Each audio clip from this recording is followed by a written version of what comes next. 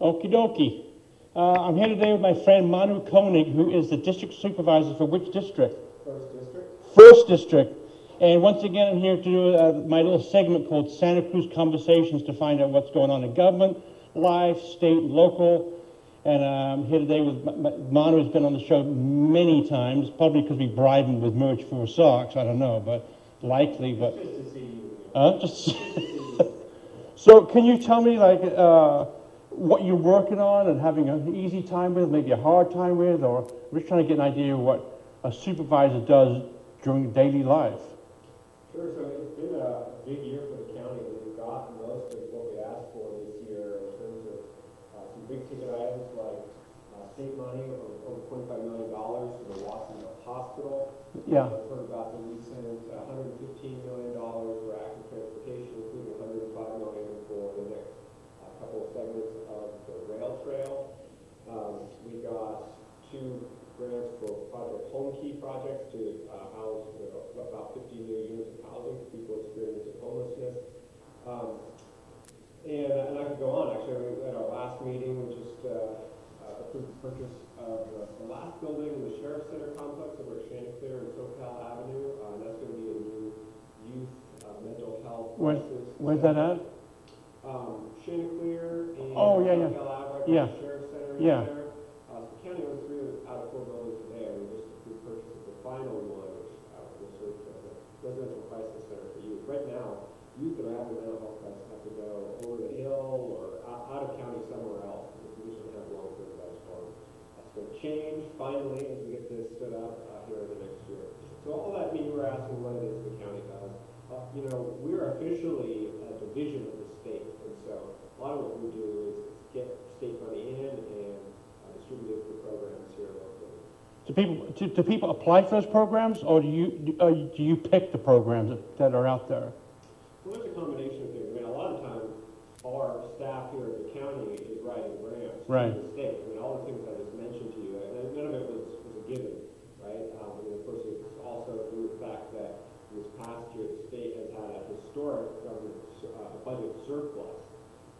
And so a lot of that has come into the county thanks to the hard work of staff and compelling grant application.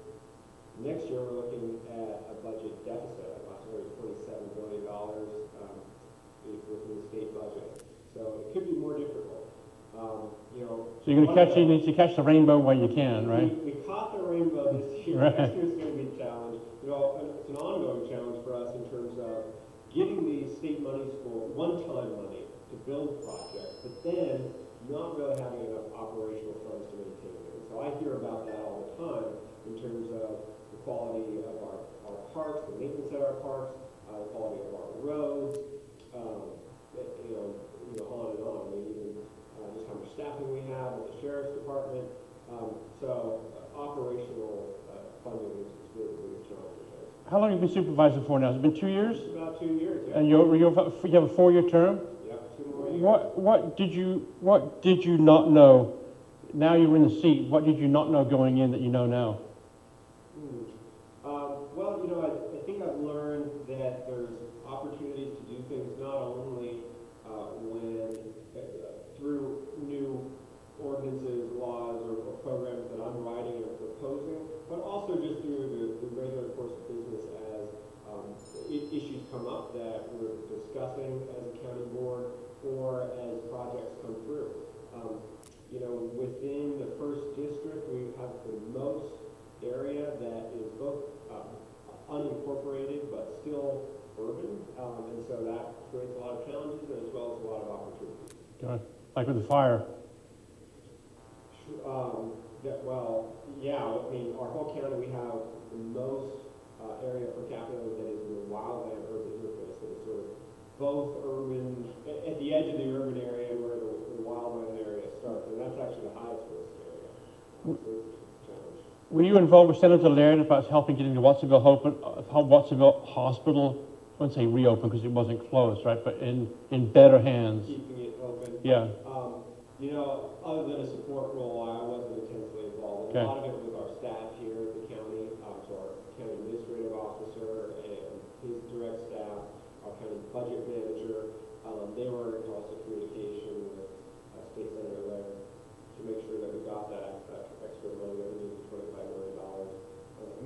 the Watsonville Hospital, that was the largest community donation process ever. I mean, ultimately the purchase price was $45 million, so we had to basically raise $20 million up from the state funds, Right. Or in addition to the state funds. Right. And it's really only thanks to very generous giving on behalf of lots of people here in the city that were able to make that hospital healthy for people there. What's been your biggest victory so far since you've been in office? Biggest victory. Yeah. Well, finally got the tiny home ordinance passed. Yeah. So you can build a tiny home both as a primary dwelling or as an accessory dwelling now. On your property? Yeah. With obviously with permits, correct? You can't just go ahead and knock one up. It's a ministerial permit process, so it's pretty lightweight, and shouldn't take too long to get through. I think other major victories, we've done a lot for housing this year, new incentives for housing projects to provide bus passes to all the residents, just reducing some of the barriers in building housing, even like just making sure that piping is the right size and we're not just wasting water and energy, Right. putting hot water in pipes no one's going to use. The victories really getting both the money for the Vets Village up on Highway 9 that'll house 20 veterans who've been homeless, as well as for the Park Avenue project over near the Brio that'll house 36 people who've been homeless. That combined 56 units of housing it's not everything we need, but it's a good step in the right direction, and I'd like to feel about those projects. And what's been your, I won't say your failure, but what's been your hardest, your tallest hurdle? Well, the hardest, certainly dealing with homelessness effectively is the biggest challenge. I would say, I mentioned the county's ongoing issue with just not having enough operational funds. Yeah. The two biggest ways that comes out is with managing our roads and having enough money to properly take care of our roads. I mean, we are chronically underinvesting. The roads are bad. Yeah, and it gets back to the percentage of our property taxes that we get as a result of state law that was fixed after Prop 13 passed.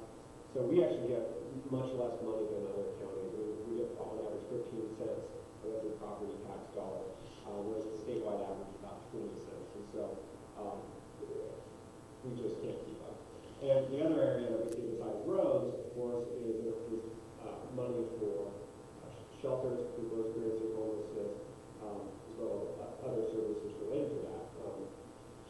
Even as I mentioned, staffing our sheriff's office, and this is the constant challenge then of not having enough shelter, but then also having to continue to enforce the law, Right. And deal with unsanctioned commitments that impact neighborhoods. Have you thought about toll roads? As far as, I go back to my brother in New Jersey, and there's all those tolls there, which they complain about, but the roads are perfect. And here you come over, I just drove Highway 17 a minute ago. It's just, you need to go to the dentist after you've driven over Highway 17. The roads are just bad.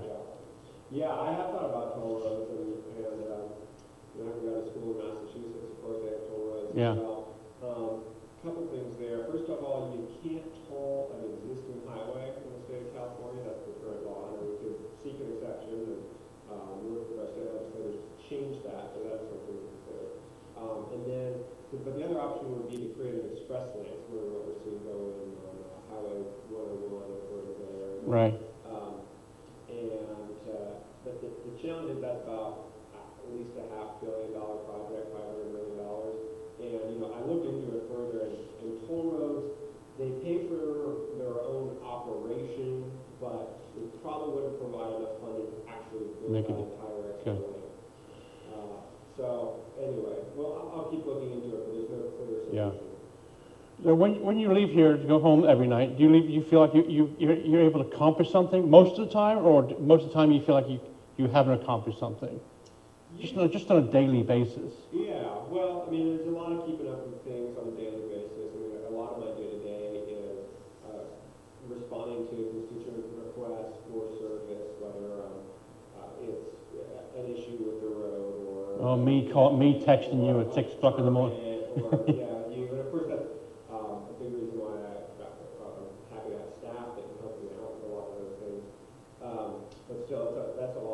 Yeah. You know, keeping up with different requests from different organizations to introduce new legislation.